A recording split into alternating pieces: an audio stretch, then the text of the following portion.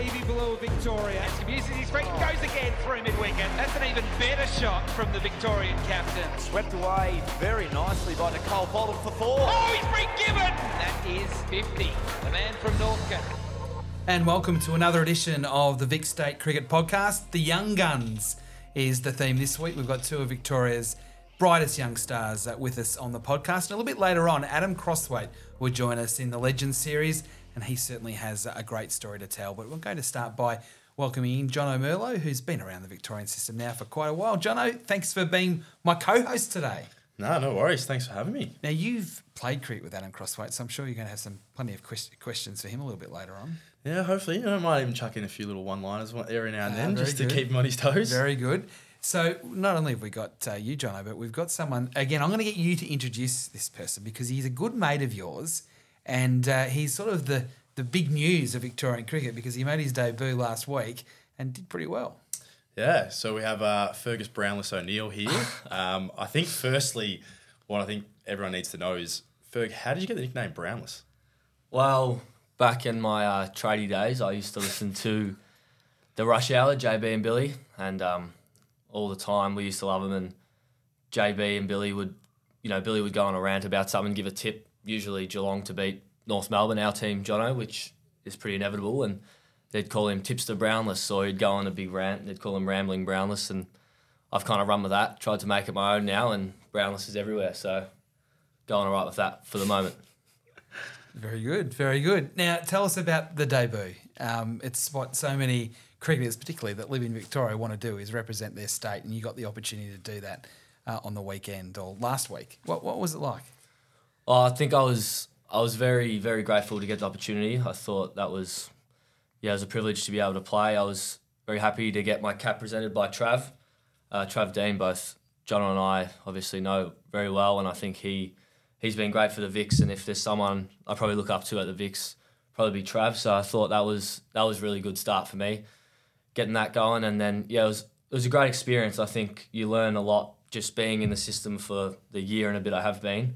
And then you learn just as much in the 4 days that you play. I know you'd know a lot about that, Merles. You've played enough now, and for me to get a taste, I thought it was good. I'm happy that it's done now. The cap prezzo and the media and that, a little bit of added pressure. I'm happy that that's done. I was happy to be able to play and to be able to contribute, but I think, you're not judged off one game. You judge your career. So hopefully I can keep going all right. Was it what you thought it would be? Yeah, it was.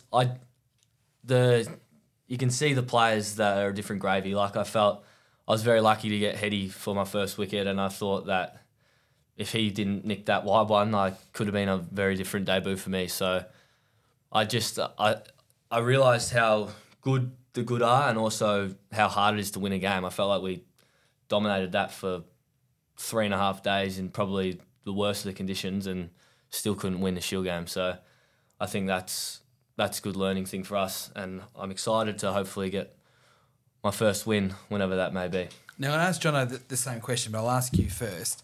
What's it like when you're watching these guys on television, see Travis Head, Alex Carey, these sorts of players, and all of a sudden you're bowling to them? And some of the best players in the world, both play for Australia, and here you are coming in and bowling to them. What's that like? Do you have to pinch yourself, or are you in the zone that they just become a player? Yeah, I don't think you probably appreciate it till after the game or until you finish your spell or whatever, but you try and treat them as just another person, but it is hard. Obviously, you've been growing up looking at these people and watching these people since a young age, so that was definitely a bit different, but I felt like once you're in the contest, they just become another person, obviously, so that's what I tried to do, and I was lucky that Heady nicked the wide one because it could have been a different debut for me if that didn't happen. You were calling him your bunny, weren't you? No, I was not. That's what all the boys were saying. Oh, no, I was not calling him that. Well, you got him again. You got him twice in the match. That was should have heard what he was saying in the change rooms. That is propaganda. He might not play Test cricket again because of you. No, I highly doubt that. I think he's a very good player. What did you learn?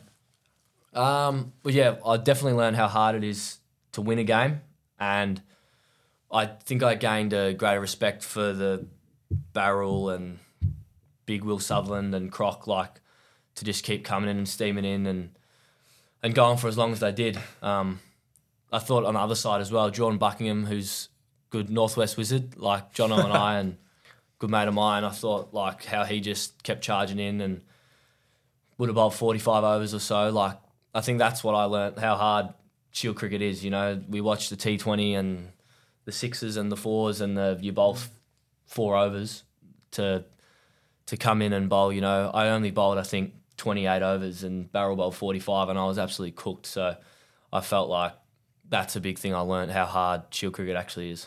What about you, Jono? Your debut, you've played a lot of short form cricket, you've played Big Bash cricket, but to play for Victoria in a Shield game, what was that experience like? Who gave you your cap and, you know, living out your dream? Yeah, I think Ferg sort of hit the nail on the head, really. It's an amazing accomplishment that you'll never forget. I was lucky to get my cap presented to me by Sean Graff, a great St Kilda man and obviously even better Victorian man. So that was something quite special to me. Mine was a little different. I was batting 3 at the Gabba with a juke ball. So Good luck. I remember Good sitting luck. in the nets going like, oh no, I'm not ready for this. So I mean, I think it was an amazing experience. I remember hitting my first or second ball for 4 down the ground, and I was like, oh geez, this might be a bit more comfortable than I thought. And then I got bowled the next ball and then made a duck in the second innings. So mine probably wasn't the best debut. But yeah, amazing experience. And I think I had to wait a fair while before my next Shield game after that. But I think Ferg will sort of contest to this the more he plays. I think the more you play, the more comfortable you get. And the more experiences you sort of exposed to, I think just held you for good stead in the long run. And even just playing white ball cricket as well, I think the more you play for Victoria, the more comfortable you get in the group, the more comfortable you get in your own game, and they're all just invaluable experiences. So both of you guys are quite unique in that you can bat and bowl, and often there's either a spot for one of those in the team or none of those in the team. They'll play 4 specialist bowlers, a keeper and the batsman. So what's that like? It's 2 emerging players that you're around the mark, and it's so hard to get into the team, and then it's so hard to stay in the team depending on circumstances. I'll ask you first, John. Yeah, no, it's very tricky. I think especially, but I just think, I don't know if you think about it like this, Ferg, but I always think, I mean, I've got 2 skills and 3 skills if you count fielding that I can possibly impact with, and I think that's probably something that 9 other blokes on the field, possibly 10 sometimes, can't quite do that. So, I mean, especially for a white ball game for me, I'll go out and, I mean, if we're batting first and I miss out, it's like, well, okay, I've got 50 overs here that I can impact with the field or I can impact with the ball. So that's one way I look at it. Obviously, it gets tricky when, you're gonna get Shield games or even white ball games where they say, no, we're going to go with 4 specialist bowlers or whatever they're going to go with. But I think, it's just all about trying to take it in the most positive way you can. I'm not sure if you think about it the same way, Ferg, but... No, I reckon you hit the nail on the head there. I feel like, you know, it's invaluable to be able to contribute with both bat and ball in the same game, in the same innings. And you look at the people who say Cam Green's going to be the best player of all time. Well, you can bowl 140 and take 5 for and can also make 100. So I feel like, as you said, that's spot on. Being able to contribute with both bat and ball is what you want to be able to do. And I feel like you're never out of the game, you know, whether it be doesn't go your way with the ball, you feel like you can contribute with the bat. And I thought in that Shield game, it showed, you know, we played the extra bowler and for Sutherland 7 to get 140 runs for the game and, mate, I reckon he got 6 wickets for the game. That's invaluable. So Yes, it is. To be able to contribute with both bat and ball, I feel like it always keeps us in the game, and that's something that we can, you know, whether you're a batter that bowls a bit or a bowler that bats a bit, if you can be able to do both, that's priceless. You got a few handy runs as well over in Adelaide. Are you, again to both of you, are you white ball players then red ball players, or the other way around, or do you see yourselves as both? How do you see yourselves? You're still obviously both very early in your careers. I'll let you go first, Fergie. I don't know. It's a tough one. Like, you want to be able to do everything, and we speak about being able to play both red and white ball, but I think I'm probably more suited to red ball at the moment. But, you know, things change within 3-4 months, let alone 4 or 5 years, hopefully, if you're lucky enough to play for that long. So I feel like at the moment I'm probably suited a bit more to red ball, but I'd love to play wild ball, I'd love to play big bash, and I think if you get the opportunity, no matter whether it be in Shield cricket or in big bash or in the Marsh Cup, if we're there, I know we'll both be backing ourselves with bat and ball, and hopefully we can contribute for the boys. Yeah, I think I'm probably just the opposite. I think, white ball's probably been the one thing I've probably been able to try and hold the spot in the Victorian team a little bit better. But, Ferg's spot on. I think probably for us sort of medium pacers, you'd like getting a red ball in your hand and being able to try and execute different skills and try and bowl a couple of wobble scenes as Fergie's hiding. I think it's just one of those things, though, that if you're going to be put into more of a white ball frame for the time being, that doesn't mean that you're not working on your red ball game, and when the chance comes, you're going to try and absolutely do everything you can to grab it. So I think it's just, for us at the moment, it's developing the skills in the background, and then when you get your chance in the white or red ball, whatever you're playing in, it's just saying, no, I'm going to do it. And that's the thing. We spend 4 or 5 months in pre-season where we're working on both sides of our games, white and red ball. So it doesn't mean that when we get into whatever format it is that we're not going to be able to go, nah, we're ready. Yeah. What about, now you're both really good mates, and at times you're both vying for the same spot. How hard is that? Because we're going to talk to Adam Crosthwaite later, who was the wicketkeeper in the Victorian team, fighting for a spot with Matthew Wade. So I'm interested to hear what he's got to say about that whole situation, that scenario. But what about for you two guys? Yeah, I actually can't stand him. No. I think Fergie and I, we're really good mates, and I think it's just one of those things that I think in the squad that we've got at the moment, we're all relatively the same age, similar sort of parts of our career as well, where we can just, Fergie and I can go for a coffee, and we've done it plenty of times where we'll just sit down and talk about where we're at and just sort of trying to find a way to, I think I've said it a few times to him, one of the things that I always say for each other, because we're so similar, is just like each year that you come in and you're contracted, because who knows how long it's going to be for, there's got to be something that you get better at, or there's something that you've got to start doing that you previously couldn't do, because if you're constantly improving and getting better and better and better, then, it's going to be pretty hard to sort of say, well, we're not going to contract this guy, or we're not going to play this guy because, well, look at his improvement rate. So I think, I'm not sure if you're the same, Fergie, but I'm not very fazed by who's going for my spot.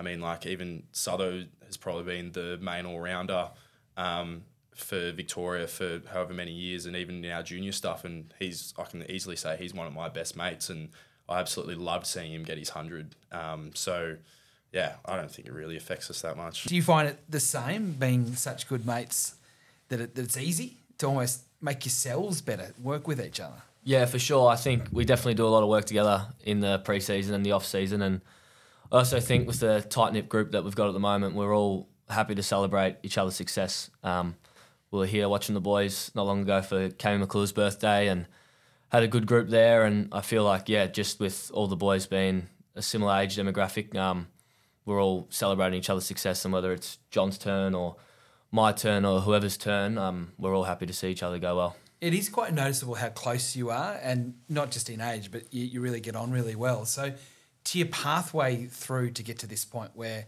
you're both wearing Victorian cricket polo shirts in here today, how did it happen for you, Fergus? How did you get? Were you in all the representative squads, or did you develop later? How did it happen? Yeah, I think I was a bit different to a fair few of the boys. I played 12s and 15s and was going quite well, and I missed out on the under 17s Vic stuff, and I finished school after year 11, and I was on the tools and working as a tradie digging holes, landscaping, and I kind of realised maybe I should take that a bit more seriously. It's a little bit better doing that than digging holes and working long days and long hours in weather like we have at the moment in Melbourne. So I was lucky enough to play first grade for Melbourne under Adam Dale and Cam White as my captain. And I think Whitey was big for me, coming through, getting me on the right track with my cricket. And obviously he's a great Victorian player and Australian player, so he was a good influence for me. And I ended up playing the under 19s Vic stuff, went all right there and kept going all right through the Melbourne Demons, and was lucky enough to be here, and just grateful for how good it is, and a lot better than being on the tools. I can guarantee that. So it's almost like a footy player that didn't get picked up in a draft, and you think it's going to happen, and then it doesn't happen. So you come back and you get an opportunity a little bit later, but you've got better perspective on what it all means and what's possible, I guess. 100%. I think that's the biggest thing for me. Like, the perspective is a great word. You realise, how lucky we are to do this through COVID. We didn't have any effects through us. To come in and really to do what we do and call it work is probably not fair. We all have fun. We all train. We all stay fit and healthy and have a good time. And we're all grateful to be doing what we're doing, I think, and that's been a big thing for a lot of the boys. So I'm enjoying it. I'm loving it, and I know all the boys are as well. What about you, Jono? It's different but similar. Obviously, in the Australian under-19 team, you've been around the system now for quite some time, even playing some of the stuff when you... What was it? The Cricket Australia 11 or something like that? In the old One Day Cup? Yeah. Share us with how you got through and probably when you thought, I reckon I could play for Victoria. Yeah, so a little bit different, I guess, to Fergie. So I sort of played from 15s through to 19s, both with Victoria and Australia in those sorts of tournaments, and then was lucky to play for, I think it was the last CA11 team in the JLT Cup at the time. So, I think I sort of got, I wouldn't say fast-tracked, but I was sort of thrown into situations a lot earlier than I guess Ferg and a lot of other guys would be thrown into. So I think that was pretty... I think I got a lot out of that, especially being an 18-year-old playing against senior players. But at the same time, I think when you do get your chance and you're contracted with Victoria, it's still... You walk into the change room and you go, okay, I've got to take another absolute leap to get to where I want to get to, despite having done what I've done in the past, because... when you go from playing junior cricket against guys your age to jump into play against men who a lot of the time they want to take your head off, or they're giving you a few words behind the back that sort of said like, okay, I'm not actually ready for this. I think it's definitely a massive step when you do get to that from junior cricket to senior cricket. But you learn so much along the way that it helps you and it gets you ready for what you need to be ready for. And the great thing is you're both so young still. You mentioned the Sutherlands before and the work of Will. The women, they've had a win and a loss in recent times before they went off on their big bash journeys for the year. Can you quite comprehend what the Sutherlands, Annabelle and Will, are doing at their age? Yeah, it's amazing. I think even if you just look at Balsey for the time being, I think she's averaging, what is it? 150. 150, yeah, something amazing where she's got 200s and could have been 3. We watch that stuff really closely, especially with the girls and how they're going. Just that alone, averaging 150 in 4 or so games is unbelievable. And then you got Will at the other side that his bowling, I think everyone knows, has been tremendous over the years. And he's got a horse heart that he can just absolutely run in all day. And then to get his batting on side as well, in especially Shield cricket, to get 100 in...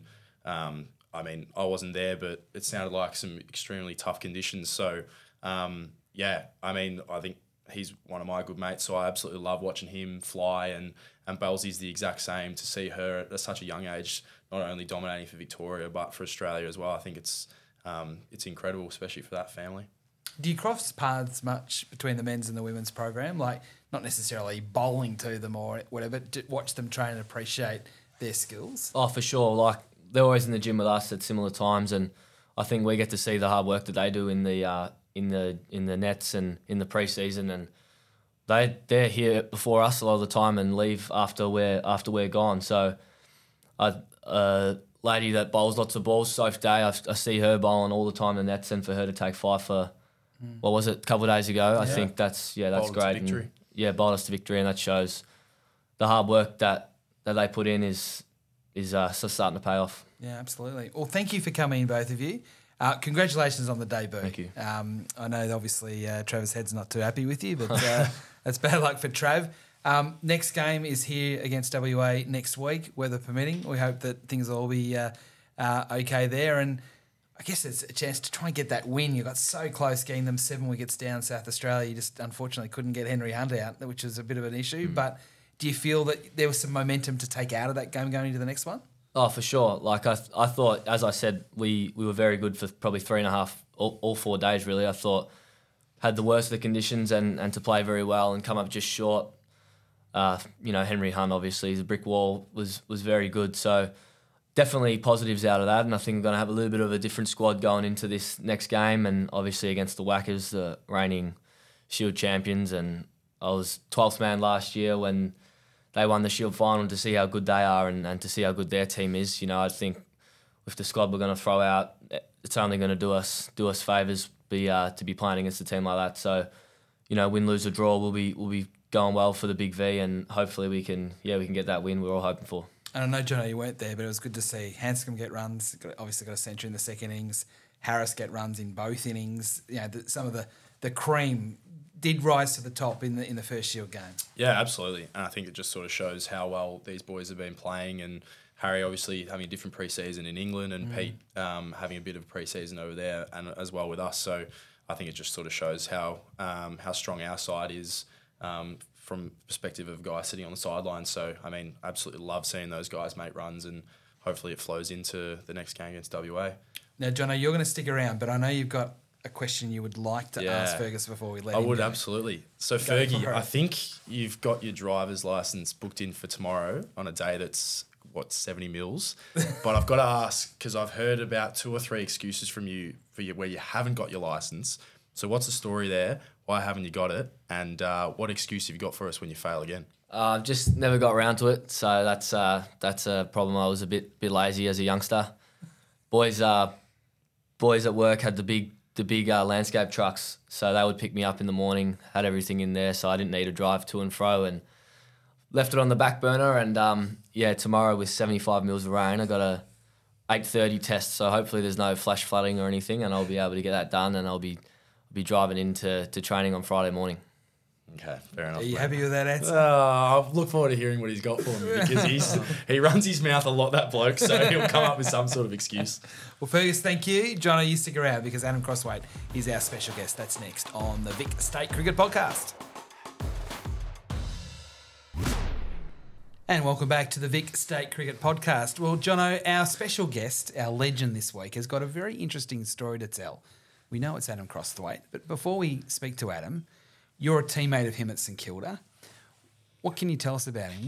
What makes him a good cricketer? What makes him one of the best Premier cricketers we've probably seen in 20 years when you look at his record? Yeah, I think I'm obviously extremely fortunate to have played under him for the last, 2 or 3 seasons.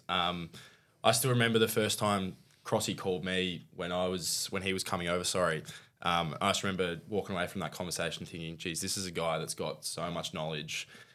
He's got an incredible experience through different states, different levels. And that was one of the biggest things that stood out straight away for me, was just he's a guy that can just express his knowledge in an extremely intelligent way as well. And that's probably the biggest thing. There's a lot of guys that have the knowledge but probably don't quite know how to deliver it sometimes to the younger players. And I think his on-field talents are something that sort of just speaks in the record itself. But for me, that's probably one of the biggest things that stood out, just his incredible knowledge and the way he can look after and lead players around him as well.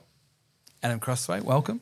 Thank you. How'd that sound? That's amazing. It brought a tear to my eye, John. It was like That's the first and last time you'll ever hear that. I know. You put someone on the spot like that, it's nice to say. But no, thank you. Happy to be here. It's an amazing story because cricket in a number of different states, a number of different countries, which brings, you're not even 40 years of age yet, but you've got this worldly experience as a cricketer. Would you have it any other way?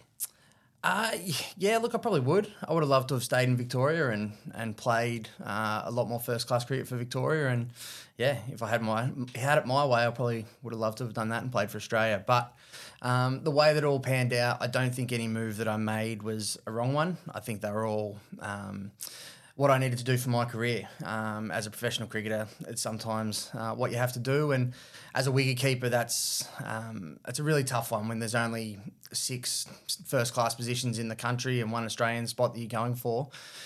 Yeah, you need opportunity. And, Matthew Wade and I were duking it out for some years there. And, yeah, it was just I needed to move because Victoria had made their mind up that they were going with him, and which ended up being a great call because he played Test cricket and he's still playing cricket for Australia. And hats off to them. And look, that hurt me as a Victorian, but yeah, as a professional, you have to get up and go. And then I went to New South Wales, and then in turn went to South Australia, then went back to New South Wales. So a bit of a journey, but yeah, look, it was. I've had a great time along the way. I've played with some great players and in some great states and in some great clubs, and I've been pretty lucky. So I've loved every step. But yeah, if I could have had it any different, yeah, look, I would have loved to have stayed in Victoria.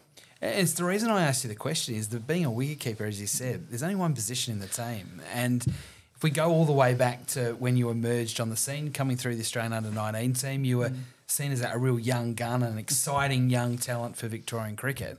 What was it like bursting onto the scene through the Australian under-19 team, and here you are in a Victorian team just laden with superstars? Yeah, that was, look, it was an amazing time. And I think I was 17 when David Hooks got me into the squad, and I was around my heroes. Like Brad Hodge was a hero of mine forever, and Darren Berry was the greatest wicketkeeper I've ever seen, and probably still is. And to train with these guys every day and to be around them, and Matthew Elliott and Jason Armberger and Colin Miller was still around when they're like some great Victorian cricketers were there and thereabouts, and I was able to come through with Cameron White and Andrew McDonald, and Finchy was younger than me. And yeah, we probably had, I think when you look back Victorian cricket, that David Hooks era when we started and that group got together, you could probably say that that's the start of when Victoria started to dominate domestic cricket. Pressure. What was it like being that young gun, coming through, getting an opportunity, learning from Darren Berry, but then with pressure and opportunity becomes expectation as well, comes expectation. What was that like through those early days? Yeah, look, it was there was a lot of pressure, and I think looking back on it now, I probably played when I was too young. My wicket keeping was always up to standard and was always very good. Looking back on it now, I didn't know how to bat. I was skillful, I was dynamic, I was good in the short form game, but I probably took that aggressive approach into Shield cricket, which was probably an undoing. And I think I was 21 when Matthew Wade rocked up as a younger wicketkeeper, and we went head to head for probably 2 or 3 years, and yeah, the rest is history. But I probably just didn't nail my Shield batting at the start, and probably and I put that down to being young and dumb and trying to do anything I could for the team. At the time was probably just a little bit immature with my batting, but yeah, the pressure was there. It was high stakes. I think the team and that group. It's funny when you leave Victoria after being in a squad like that, you just think that that's the way that cricket is and the way that world cricket is, and then it wasn't until I left and went into the New South Wales squad and ended up in the South Australian squad that you realised how special that Victorian team was. And look, we didn't all get along. Every one of them were just competitive, and they were such great cricketers individually as a squad. You can name 20 of the players that were in that squad who probably all thought at one stage that they were the best player in the state. And that's what made us so good. It was competitive for spots.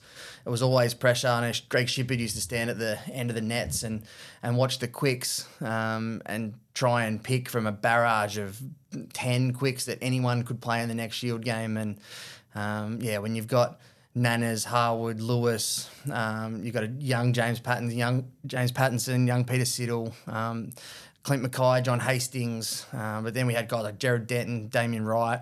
Like batting in the nets at Victoria was the hardest thing you'll ever do in cricket. And this was before front foot no ball, so they were bowling quick and they were bowling a little bit over the front line. And I've always said that if you could survive those net sessions, you can survive any cricket. And yeah, it was good fun and I learned a lot. But yeah, it wasn't until I left I realised how special that group was, because that's the group that I was built into, and it probably still rings true in a lot of my coaching and the way that I work with the guys at the moment. Yeah. Now, I want to talk about Darren Berry, Matthew Wade a little bit later on, because there's so many interesting discussions around that. But bringing Jono in as well, because you're quite similar in your pathways in a sense of playing Australian under-19s, playing a specialist role as an all-rounder in your case compared to Adam as a keeper.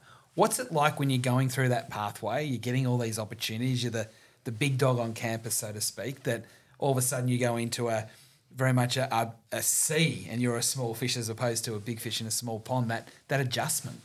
Yeah, I think it's a bit of a tricky one. I'm not sure if you felt the same way, Crossy, but it's almost like there's almost like a false hope in a sense, just because you're playing an under-19s World Cup, and as you said, you feel like you're at this level where it's like, oh, I'm just a click away, I guess. But you come into a senior setup, especially Victoria, and it's like, well, I'm actually a lot further than I think I'm at, which I think is actually a really good thing, because I think when you're at that tender age of 18, 19, it's very quick to sort of just go, I know it all, I can do everything myself. Whereas when you sort of get into a group where I think my group's probably different to what you walked into, like I've got Pete Hanscom, Pato was there at the time, like Cameron White, Trav Dean, just so many different guys that from a batting perspective I was looking at going like, okay, that's actually how you go about things. Whereas I am in such a different position and probably don't fully understand my game. I'm not sure if you felt the same way, Crossy, but that was probably the biggest thing for me. Do you feel you have not so much a target on your back, but your name is up in lights because you've had that pathway, you've played for Australia, you come on, you're the exciting young gun in the Victorian team, that the expectation's really high that it's just going to happen straight away? I think I was probably a little bit different, just in a sense that I was not in Will Sullivan's shadow, but he was the big upcoming all-rounder. So I think that helped me a little bit in a sense that I could just sort of go about my business and probably wasn't in the limelight as much as Sullo is. And, I mean, you watch him now, he's just scored one of the better hundreds I've seen. Like, he's a tremendous player. But I think for me, that's probably helped a little bit in the sense that I can walk away and just sort of really in the back pages sort of just go about my business, I guess. Yeah, what about you, Adam? Coming, as I said before, bursting on the scene and the next Darren Berry, the next Ian Healy, the next whatever. Did you feel that not so much you had a point to prove, but people were wanting you to prove a point as to why you're going to get these opportunities, particularly when, as you said, there's one position in the team? Yeah, look, I think my situation was different again from John's, but my situation, Darren Berry was the only wicketkeeper I knew for Victoria. Like, he was the Victoria, he was what Victoria was, and I just watched since I was, I think, 8 years old. Yeah. And the idea of taking over from him was exciting, but daunting and scary. And it was. And we had Adam Gilchrist, which my game was sort of moulded on. So to play against someone like a Gilchrist and be chasing that dream, but then to take over from Chuck was, there was a lot of pressure to it. It was different. Chuck was such a senior person in the squad. And then, the way it all happened, my first game, Chuck slept through his alarm clock and at the Allan Border Medal, and I got my first game because Hooksy suspended him. So there was a lot of things at the time. It was just a whirlwind. I was away with the under-19 Australian team at the time, and Chuck unfortunately slept through his alarm and Hooksy nailed him, and next thing I'm on a plane up to Brisbane to play. So it was daunting to take over from Chuck, but it was exciting. It was the spot that I'd wanted since I was a child. Did he help you when you sort of came into the squad? How did that sort of dynamic go? Because it's obviously pretty difficult being the older guy and you got the young guy coming through. But how did you go with that? Yeah, no, look, Chuck was good. I think I hit him a lot more balls than what he hit me. Put it that way. But no, he was great, and he still is to this day. Like his knowledge on cricket is very good. But he was just a giant of the game in my eyes. But again, walking into that squad. Like you had Shane Warne walking around. He was finished playing one-day cricket for Australia, so he was with the squad a lot more than usual. You just had so many big personalities that, I was just a little boy in the corner just doing my thing. And, under Hooksy and under Shippy, it was sort of trying to become your own man whilst learning how to play cricket. It was a baptism of fire, that's for sure. But it's shaped me into the cricketer that I became and that I am. And a lot of the lessons I tell John and speak to the guys about, it's usually lessons that from that era of Victorian cricket. It's something you said resonates with me around opportunity, because often it's you've got to take your opportunity. But sometimes when your opportunity comes, you might not necessarily be ready to be at your best to take that opportunity, but it's when the opportunity comes. And you're a bit like that. Yeah, look, 100%. I think that, my opportunity, I debuted when I was 18 in one-day cricket. I think I played when I was 19, 20 in Shield cricket. If I had my way right now, being an older player, I wish that I played when I was 24, 25. And I think this is the issue that we sometimes have in cricket, that we push these young kids too hard, too early, and we expect too much from them. I think that you give them 2 years, if they haven't come on, it's on to the next one. And I think that's the danger we have. But yeah, so looking back, I wish I played Shield cricket from 25 to 35, not from 20 to 24. And that's sort of I look at some of these young guys now and the pressure, you talk about pressure, that's the pressure that they're under. And a lot of that is because they are the next Michael Clark, they are the next Steve Smith. Is this the next Ricky Ponting? And I think we've seen probably a diminished older brigade in Shield cricket over the last 15 years. And I think when we were the strongest as an Australian team, we had senior cricketers, and that squad I walked into, we had senior cricketers in Jason Armberger, Matthew Elliott, Ian Harvey, guys like this who, if they're around in today's cricket era, they probably wouldn't still be on contract, which is an interesting topic when you talk about the strength of Australian cricket. Playing for Victoria, and you said as such a young man with all these great players, what are your memories? Catches stand out? I remember as a Victorian cricket fan, stumpings down leg side, those sorts of things. But what stands out that you might just occasionally dream of about what it was like back then? All of my cricket that I've played, and I've played a lot of it now, that I don't actually remember a lot on field. I remember wicket-keeping to Warney, and I think that was probably the highlight of my career, to be able to wicket-keep to Shane Warne, the greatest for so many games and in situations. I remember there's a Shield game in Adelaide, day 4, South Australia were chasing runs, and it was Warne versus Lehman, and there would have been 300 people at the ground, Adelaide Oval, day 4. It was the best cricket I've ever seen in my life. And the rest of us, we all stood around and we just watched Warne versus Lehman, and I was able to keep to it. It was one of the greatest cricketing days ever, and I think I kept really well. We ended up stumping him, but actually don't think it was out, but got given, and we ended up winning the game. But it was those memories on field are incredible. I played with incredible players, watching Brad Hodge dominate, watching Dirk Nanners fly like the wind, and Shane Harwood scare people, and David Hussey and Cameron White just demolish attacks. I played in such an amazing era of Victorian cricket that was, I look back fondly on that. But I think the main part of it is just the change rooms, and it's what you miss when you leave a team and leave a squad, is the days after, or the time after a day's fielding or a day in the dirt. So that's probably what you miss when you sort of step away from it. But yeah, playing for Victoria was a dream of mine as a kid, and it's something I'm super proud of. And yeah, love walking into the room. I love seeing guys like John play for Victoria, and teammates play, and just watching the squad. I think I'm a big Victorian cricket fan. So still a fan even today. So I enjoy watching the boys play. I've got to ask. I've been fortunate enough to play a fair bit with Crossy, and hearing you speak about the group you came up through. Is that where you got your fiery on-field stuff from? Because I've seen him hold up a game for about 5-10 minutes sometimes. So. Which I love, because I love the fire in you, but I've got to ask, where's it come from?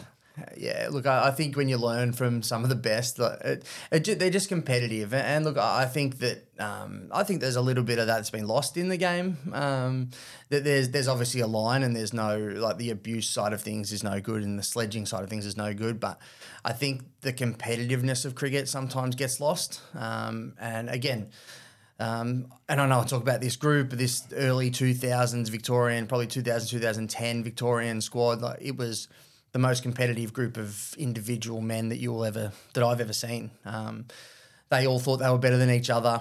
They all went out to prove it every single net session, every single game. But there was something about that group that when you walked onto the field, as much we could be arguing, we could not approve of the strategy or whatever. But as soon as we walked on that field, it was everyone knew you were playing for Victoria with each other. So, and then after the game, and a few beers would be said, and a few and words were said, and people get fired up, and like we had some really interesting post-match celebrations. But that group was as competitive, and yeah, that's where I learned how to play cricket. I don't take a step back probably because the guys I played with were like that, and that's how I learned how to play the game. Fascinating. So you told me before about Darren Berry and the support role that you had to give him as much as the other way around. With Matthew Way, what's that like? It's almost like a soccer goalkeeper who's going to get the job in goal. Can you be mates? Can you make each other better, or is that that might not be the right thing to do for your own personal growth and development? I think it's really difficult. I think that Wadey and I had a professional relationship for sure. I wanted his spot. He wanted my spot. We both wanted to play cricket for Australia. We both knew that there could only be one Victorian keeper, and we had it for a few years that I was the T20 and the one-day keeper, and I was playing Shield cricket as a bat. He was the Shield keeper, but playing one-day and T20 cricket as a bat. So we were in the same team a lot. And just like I was saying, when we stepped onto the ground, we were teammates. It was do whatever, and he's one of the most competitive cricketers Australia's seen for a long time, and he's had a great career. It's did I want his spot? Yeah. Did he want mine? Yeah. And that's ultimately what happened, is that one of us needed to make a decision to leave, and unfortunately that's the decision I had to make because it was probably heading that way. And all credit to him, and he's gone on and had a great career. So I chose New South Wales to try and break in because I still, as a 24-year-old, still wanted to play cricket for Australia, and I think I got up to New South Wales and was always the Victorian. And I think because I was a passionate Victorian, moving up there, looking back on it, might not have been the greatest decision. You take the rear vision mirror off and move forward, and you can only do what you can do and get out there and try and play. And I was lucky enough to then get an opportunity over in South Australia, which I loved, and we won a one-day title with South Australia, which was great. But from being mates, look, probably not. Professionally, we worked together, we worked hard, it was a difficult few years, that's for sure. But as a professional cricketer, you've got to do that. You've got to stay professional, and as we said, we duked it out. He won, and he went on to play for Australia. So a question I've got for you now as we sort of move forward to Premier Cricket. Now, you guys both play at St Kilda. I'm interested in knowing a little bit more about the St Kilda Cricket Club because it's been so successful. But the importance of having people in the game. Now, you're 37, 38. Yep. To be still playing at the highest level in Premier Cricket to help mould the next players through and to be a role model and a leader, but still play. How important is that to you as you almost reflect back on your career? Yeah, it's huge, and it's the sole reason that I'm still playing. I want guys like John to learn how to be a first class batter. I want Todd Murphy to turn into a test cricketer. We've got a young parade of quicks which are coming through, that's where I get my enjoyment out of it.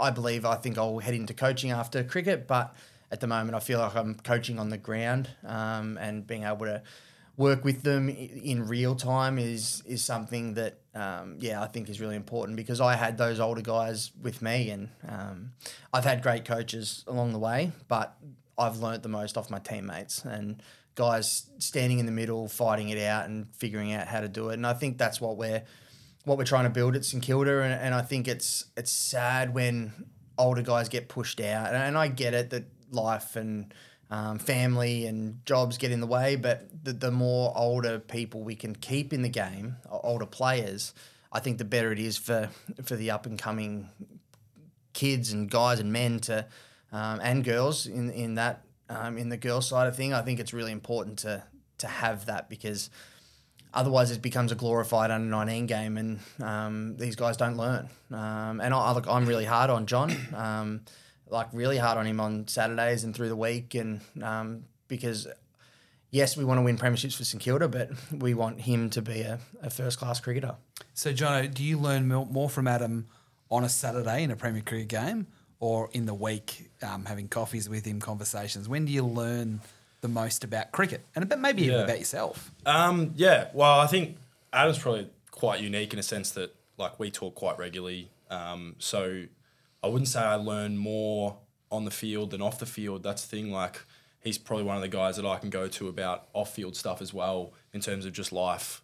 So I probably learn from Monday to Friday, I reckon, the most, I guess, because it's the conversations you have reflecting on things that probably you get the most, or finding out about what he did in his life growing up even, I've learned a lot from.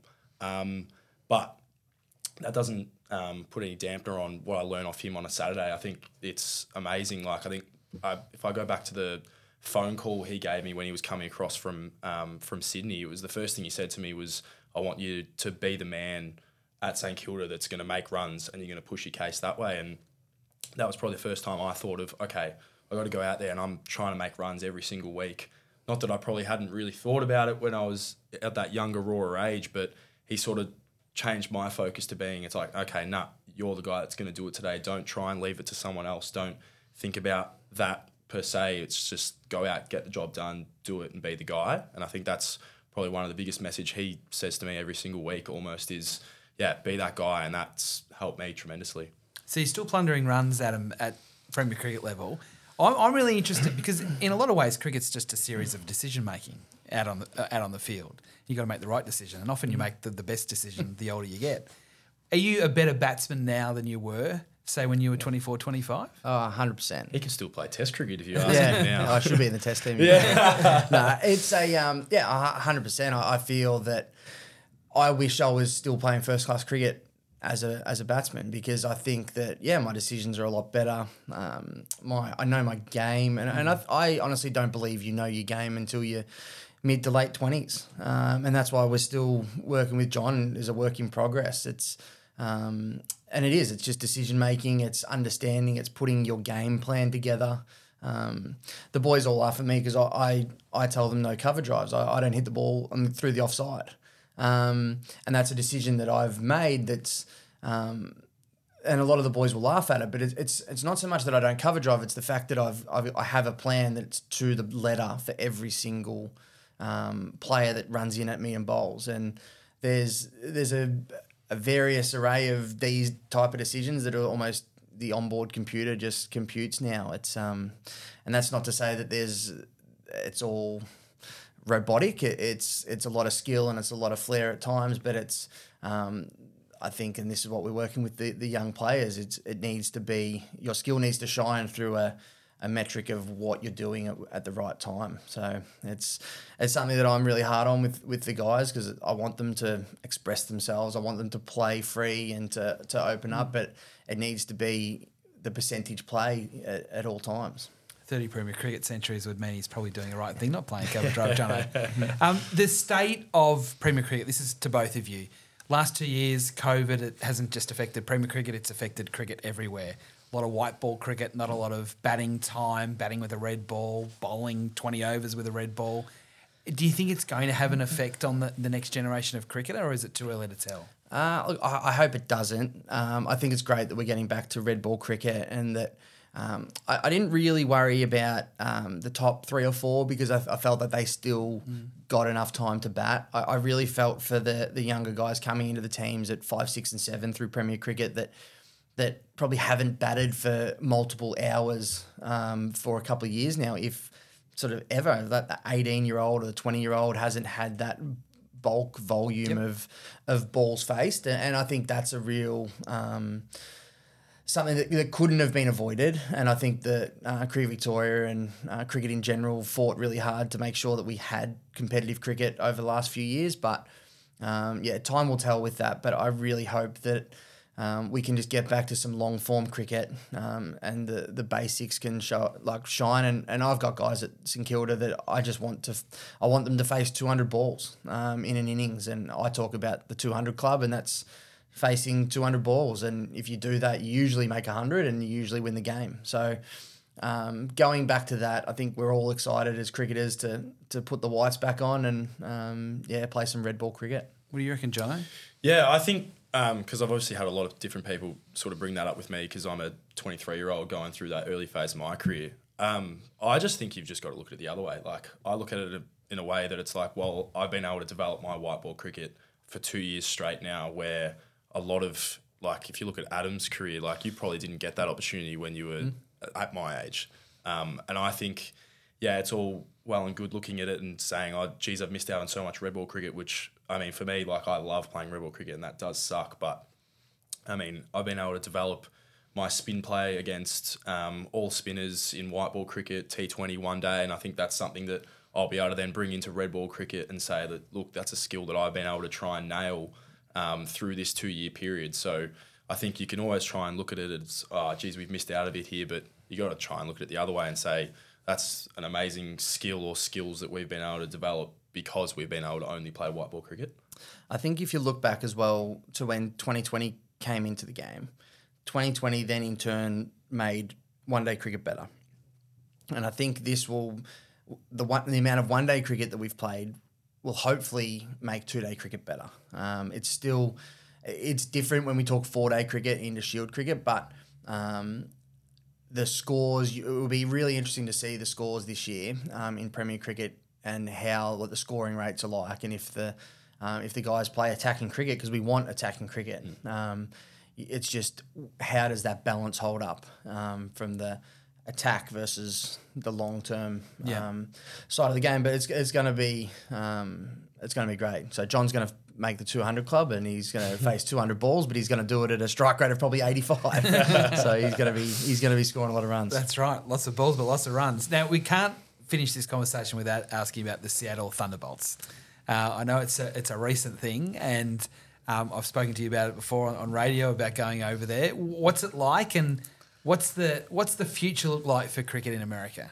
Yeah, so the Seattle Thunderbolts is it's an exciting venture. I took my family across to the US, and it was an interesting conversation with my wife when I walked in and said, pack your things, we're moving to the US to play cricket and to coach cricket and to, I guess, start a franchise over there. So it was the opportunity to be involved in a franchise starting in an emerging market, which is the US, was something I couldn't give up. And it was one of those ones that was like, if you're ever going to do anything in cricket, this is one of the things that you need to jump at. So we did. We went over and played and managed in the minor league, the US minor league, Toyota minor league over there, which was 26 teams across the country in 4 divisions. And we were lucky enough to win the whole thing, which was incredible. So we had there's no local Americans playing. It's all expat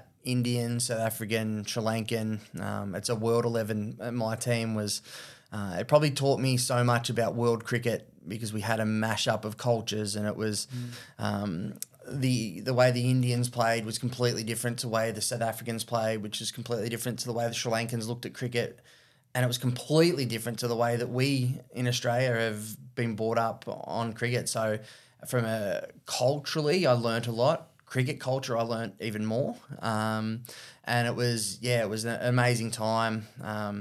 US cricket's in a really interesting space with a lot of money and a lot of interest in that minor league and major league. So major league will start next year, which will be a 6-team competition, fully professional, big money. The IPL are buying into that competition as well. So it's really, I think it's going to be the next T20 space. And if you think of it this way, and I think I've said this to you before, that it's American sport mashed with Indian money. It's only going to be big, and it really is. It's in it's in its infancy. US cricket's having some issues that they've got to get through, and the ICC have moved in there and are helping them. So once the administration can get things sorted, there's a lot of interest from a lot of people in the US to make this happen. So I think it's going to be big, and the way they're talking, and there's people I'm speaking to, they want it to be the second biggest competition in the world. Yeah. And I wouldn't put that past the Americans and the Indians. Just finally, and it's the most important question, what does Victorian cricket mean to you? Now looking back on it, what does it mean to you? Victorian cricket means a lot to me. It's probably the only team that I've that and the Carlton Football Club are the only two teams that I've really loved and watched for my entire life. And I loved playing and being handed my cap, and Warnie handed my cap 804, and it's just something that means a lot to me. And even when I moving away from Victorian cricket, that really hurt. That really hurt me as a person and as a cricketer. Again, I said I had to do it professionally, but I love this place. I love watching the boys play. I'm probably their biggest fan, and watching them play and watching them how well we've done over the last 20 years is something that I'm really proud of. Back from the Hooksy era to now with Bucky, it's it means a lot to me, and I love watching them play, and can't wait to see them roll out again on Monday. I've been really excited about having a chat to you. You haven't let me down. It's been awesome. Jono, thanks for being part of it as well. And I'm sure we'll touch base again before the end of the season. Absolutely. That ends the Vic State Cricket Podcast for this week. We hope you've enjoyed the chat. We'll do it again next time.